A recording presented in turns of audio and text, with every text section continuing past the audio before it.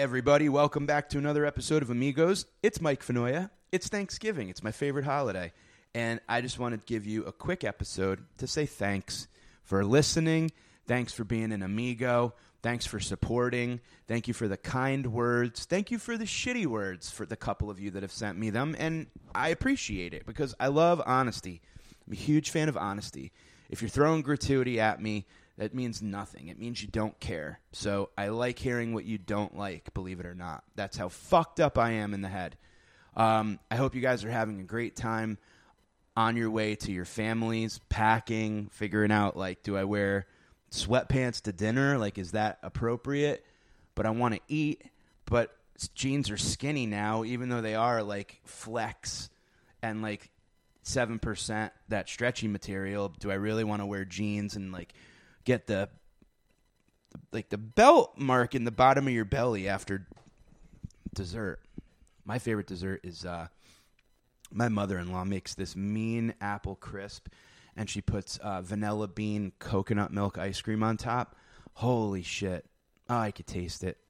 I'm going to chill with my dog and my wife, and we're going to relax and have a good time with family. And then I'm going to just get strong. I'm going to take a nice nap in front of the fire with football on in the background. My dog snoring on my lap. And then I'm going to get strong. It's going to be like hibernation for this fucking wolf. And then Friday, 8:17-ish, you're going to hear that chatter, that noise, that anxiety. Everybody's going to be looking around like, yo, what are they going to open with? What the fuck are they waving? Like, holy shit, dude, that's Dave over there. What's up, dude? And then the lights are going to go down. Fish. New England, small venues. This is what it's all about. This is what we came to play for, everybody. All the chips, all the marbles. Island tour, 21 years later. Speaking of 20 years later, you guys should check out After Midnight, the podcast series on Osiris that documents one of the most incredible events in the history of music ever. Fish's New Year's Eve extravaganza down in the Everglades in Florida when they played from about quarter to midnight until the sun came up, and we all chewed our lip off, freaking out, watching the sunrise to Waiting in the Velvet Sea. But Tom and company and RJ and Jesse and everybody did a phenomenal job putting it together, so you should check out After Midnight on the Osiris Network. This is going to be a quick episode. I just want to share with you a quick... some of you... You know, I forget that people don't know everything that I know, and I don't mean that like that. What I mean is, like, you know things that I don't, and I know things that you don't, and I've listened to things that you haven't, and you've listened to things that I haven't, and then I think sometimes we just assume, like, oh, shit, you never heard Tool? You never heard this? You never heard that? And I wanted to share with you a Thanksgiving staple, Arlo Guthrie's Alice's Restaurant. So we're going to listen to that, and you enjoy it, have a good time with it. It's great. I remember listening to it for the first time. God rest his soul, my Uncle Bill, one of the coolest dudes in the world, left me, after he passed, he left me like a huge stack of amazing like first press records, like White Album, Sgt. Pepper's, Beggar's Banquet, you name it, man. What a cool guy. He played this for me the first time I ever heard it, Alice's Restaurant. And every time I listen to it, I think of him, and it makes me smile. So I hope you guys hear it and listen to it if you never heard it before. Enjoy.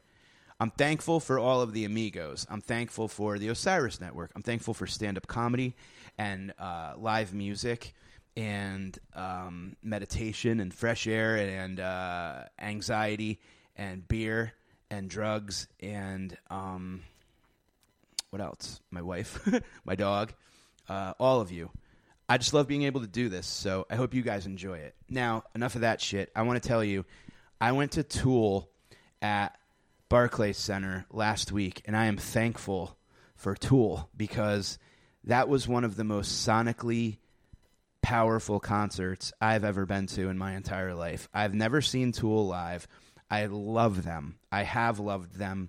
They're a band that when I was in high school and, you know, like the video for Sober came out, I was kind of like, whatever. I didn't love them right off the bat. I kind of put them into some like weird, like I've talked about this before, even with Oteil, which I hope you guys loved the interview. I loved chatting with him. I poo-pooed things pretty quickly at an earlier age. I would be like, nah, fucking alternative rock. Like, who gives a shit? You know, like, I hate it. I want to listen to Fish and the Grateful Dead and Moe and whatever. And now you go back and you listen to it and you're like, it's nostalgically great and it's cheese bag music, but it's also like, man, this was kind of fun. I wish I wasn't such a weird dickhead, you know? And Tool was just something that in the beginning I didn't really like. The video I thought was okay and cool, but it just, I don't know. Sober wasn't the song that was going to get me into them, you know?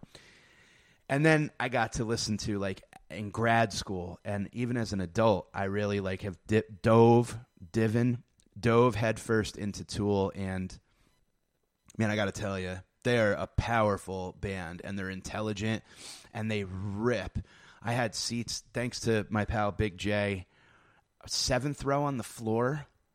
I mean, I swear to God, I was having anxiety. I thought I was going to have a heart attack. I thought the music was going to fucking break my arteries because it was hitting me so loud in the chest and in the sinuses and in my fucking eye sockets and in my bones. Like, I was feeling the music more than I've ever felt anything before when it comes to, like, a live show. And that includes Fish. I've been up close for many shows, and it's been dynamite.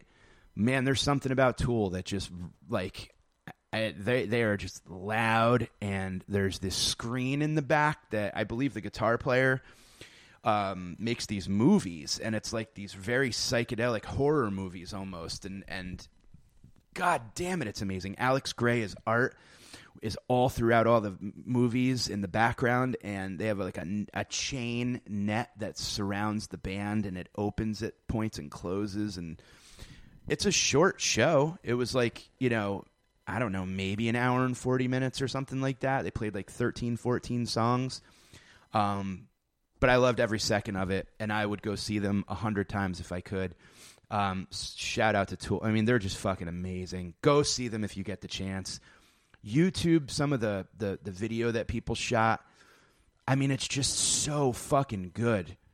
They're great, man. And I remember, like, Trey in Guitar Player magazine at one point was like, Tool's the most psychedelic band out there. And that's when I was like, oh, well, if Trey likes them, then fucking, yeah, they rip. And I had friends in high school that were like, dude, you're an idiot if you're not listening to Tool. They're phenomenal. It took me a minute. But I'm glad I got to see them, and I'm glad I got to go with a great group of friends. So thank you also to everybody who came out last night to my show at the Comedy Cellar. I wanted to try something different, and I kind of threw caution to the wind and had conversations with the crowd and opened up about some stuff and talked about unconventional ways of life and whatever, and it ended up being like an hour and 3 minutes I did with, you know, I got some good stuff out of it, and the crowd was happy, and everybody came up afterwards and were like, thank you for being so honest and open, and that to me is so fun. I mean, to me, that's what comedy is, and I feel like it was a nice way to end. I mean, I'm going to be doing a couple more shows. December 7th, I'll be in Buffalo at Community Beer Works. December 14th, I'll be in Hartford, Connecticut. But it's a nice way to kind of go towards the end of this decade. This whole decade was me doing stand-up comedy, so it's been a life-changing time in you know, the history of my life, and it's cool to end it with a sold-out show at the Cellar, a room that I've always been so proud to be a part of. So thank you to everybody who came out. I love you guys. If you're going to be at Fish, hit me up. Let's get together. Let's have a beer. Let's fucking say hello, give each other a hug, high five. You know, I'll have some stickers on me. And enjoy Arlo Guthrie's Alice's Restaurant. Thank you guys so much. Travel safe. Happy Thanksgiving. And let's party at Fish.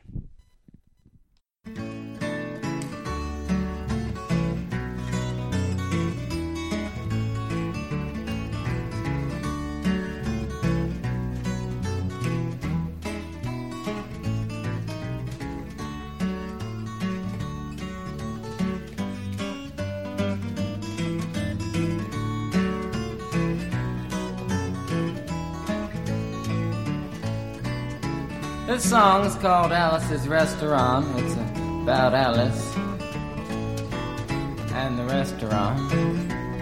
But Alice's Restaurant is not the name of the restaurant, that's just the name of the song. And that's why I call the song Alice's Restaurant.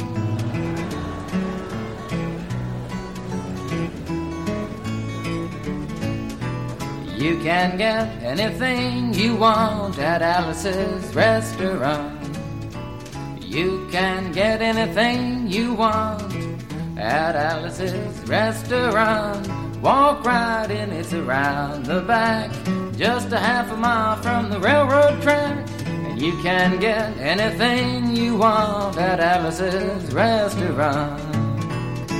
Now it all started 2 Thanksgivings ago. It was on 2 years ago on Thanksgiving when my friend and I went up to visit Alice at the restaurant. But Alice doesn't live in the restaurant. She lives in the church nearby the restaurant in the bell tower with her husband Ray and Facha the dog. And living in the bell tower like that, they got a lot of room downstairs where the pews used to be. And having all that room, seeing as how they took out all the pews, they decided that they didn't have to take out their garbage for a long time.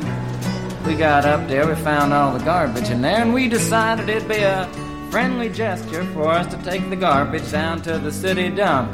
So we took the half a ton of garbage, put it in the back of a red VW microbus, took shovels and rakes and implements of destruction, and headed on toward the city dump. Well, we got there, and there's a big sign and a chain across the dump saying closed on Thanksgiving, and we had never heard of a dump closed on Thanksgiving before, and with tears in our eyes, we drove off into the sunset looking for another place to put the garbage. We didn't find one till we came to a side road, and off the side of the side road was another 15-foot cliff, and at the bottom of the cliff was another pile of garbage, and we decided that one big pile was better than 2 little piles, and rather than bring that one up, we decided to throw ours down. That's what we did. Drove back to the church, had a Thanksgiving dinner that couldn't be beat, went to sleep and didn't get up until the next morning when we got a phone call from Officer Obie. He said, "Kid, we found your name on an envelope at the bottom of a half a ton of garbage, and just wanted to know if you had any information about it." And I said, "Yes, sir, Officer Obie, I cannot tell a lie. I put that envelope under that garbage."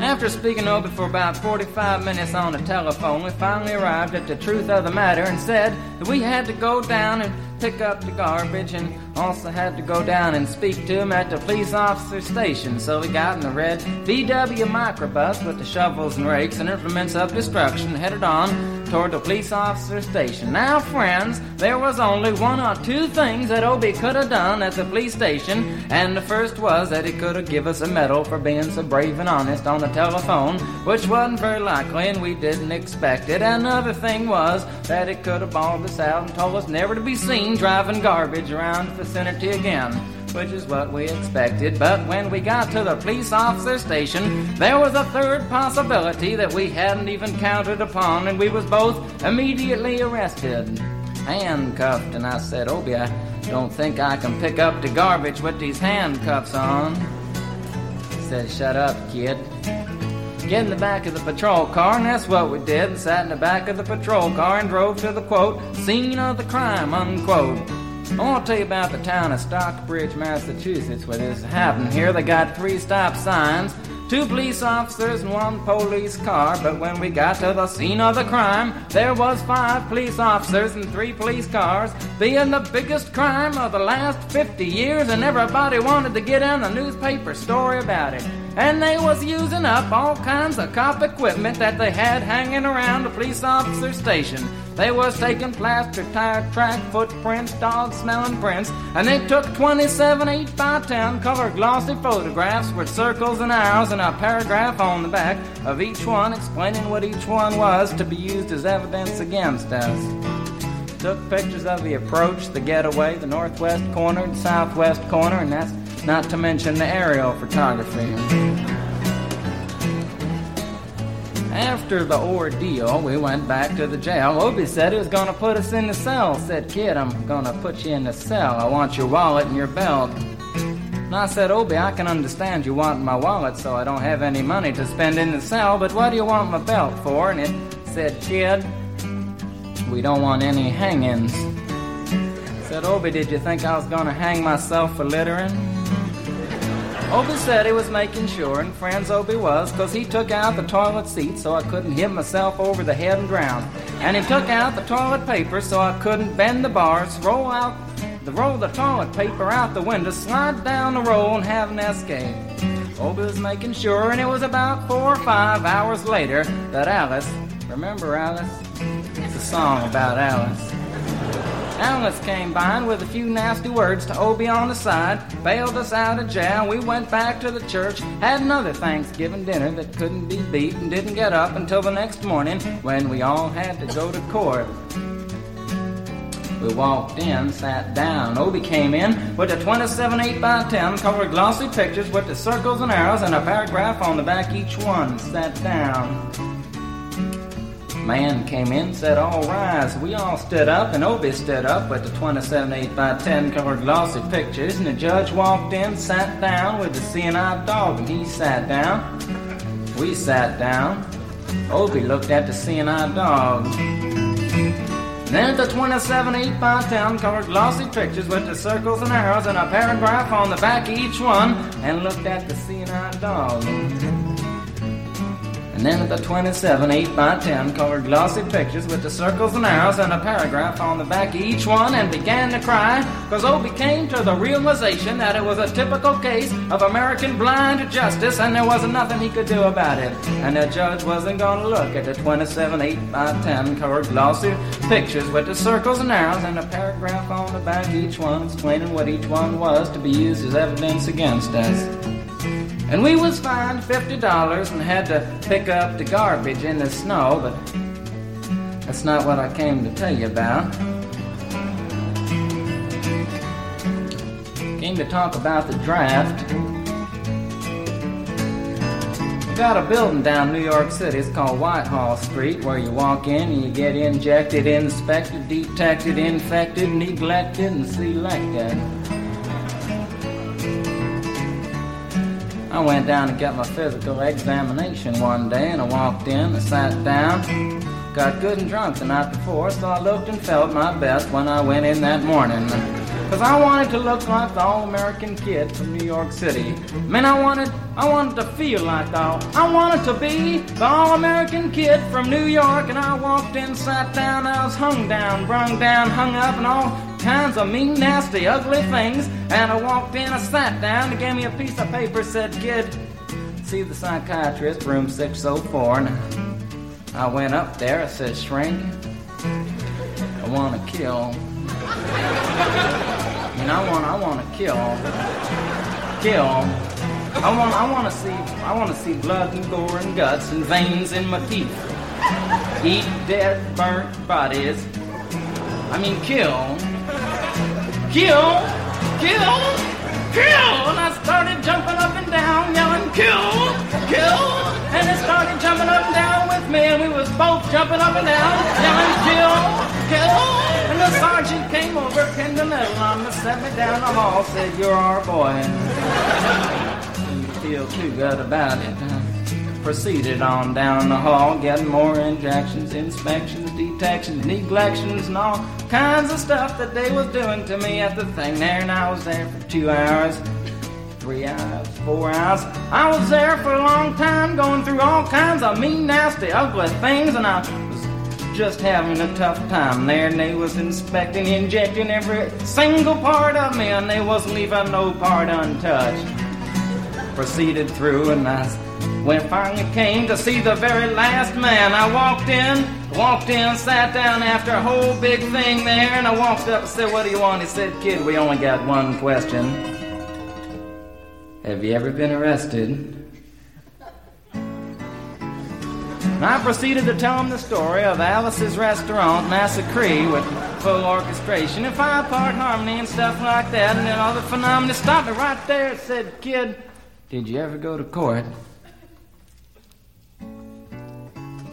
I proceeded to tell him the story of the 27 8x10 colored glossy pictures with the circles and arrows and a paragraph on the back of each one. It stopped me right there and said, "Kid, I want you to go over and sit down on that bench that says Group W. Now, kid."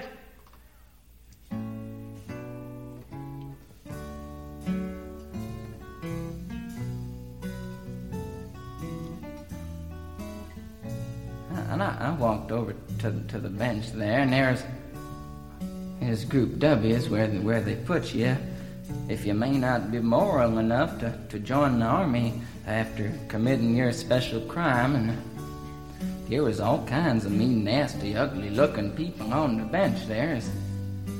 Mother rapers, father stabbers, father rapers sitting right there on the bench next to me, and it was mean and nasty and ugly and horrible and crime-fighting guys are sitting there on the bench. And the meanest, ugliest, nastiest one, the meanest father raper of them all, was coming over to me, and he was mean and ugly and nasty and horrible and all kinds of things. And he sat down next to me and said, "Kid, what'd you get?" I said, "I didn't get nothing. I had to pay $50 and pick up the garbage." He said, "What were you arrested for, kid?" And I said, "Littering." And they all moved away from me on the bench there, the hairy eyeball and all kinds of mean, nasty things, till I said, "And creating a nuisance," and they all came back, shook my hand, and we had a great time on the bench talking about crime, mother stabbing, father rape, and all kinds of groovy things that we was talking about on the bench.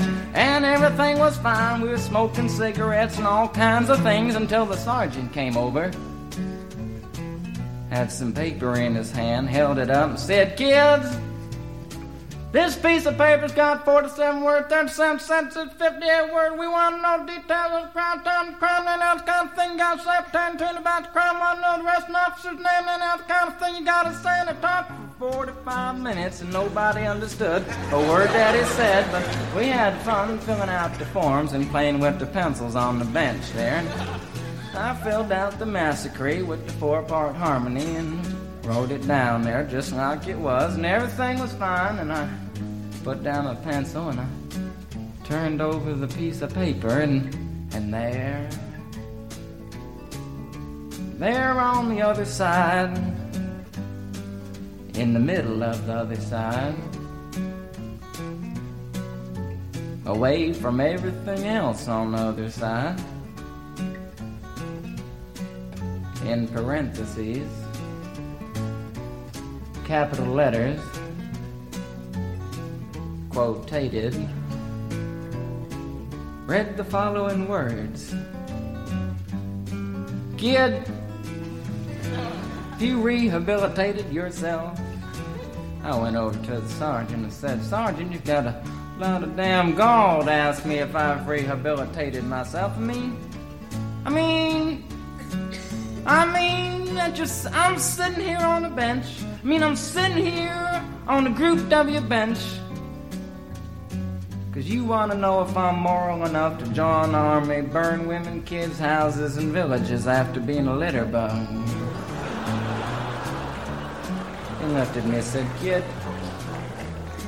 we don't like your kind, and we're going to send your fingerprints off to Washington, and friends, somewhere in Washington, enshrined in some little folder, is a study in black and white of my fingerprints.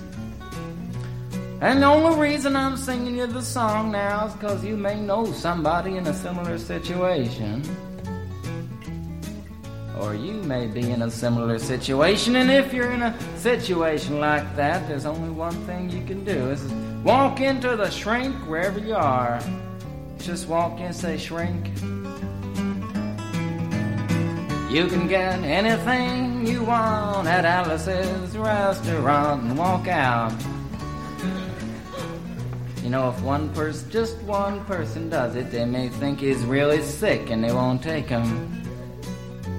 And if two people do it in harmony, they think they're both faggots and they won't take either of them. And if 3 people do it, 3, can you imagine 3 people walking in, singing a bar, Alice's restaurant, and walking out? They may think it's an organization. And can you imagine 50 people a day? I said 50 people a day walking in, singing a bar, Alice's restaurant, and walking out. And friends, they may think it's a movement. And that's what it is. The Alice's Restaurant Anti-Massacre movement. And all you gotta do to join is to sing it the next time it comes around on the guitar. With feeling. So we'll wait till it comes around on the guitar here. Sing it when it does.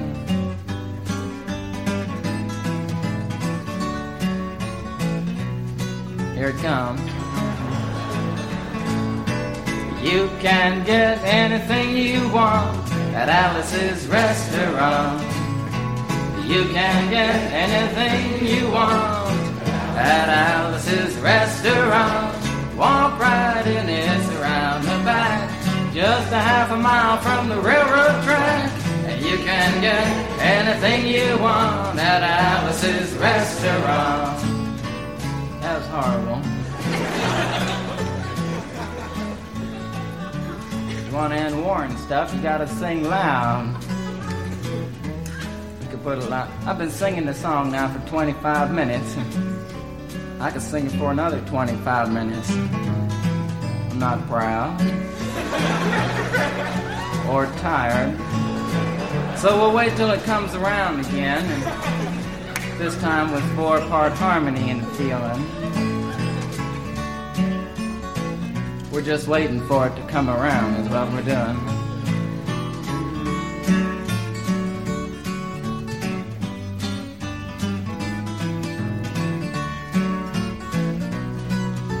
Alright now.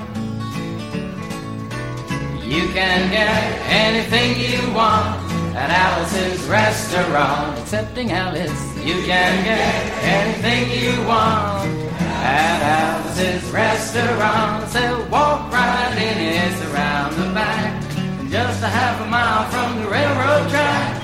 And you can get anything you want at Alice's Restaurant. Da-da-da-da-da-da-da. At Alice's Restaurant.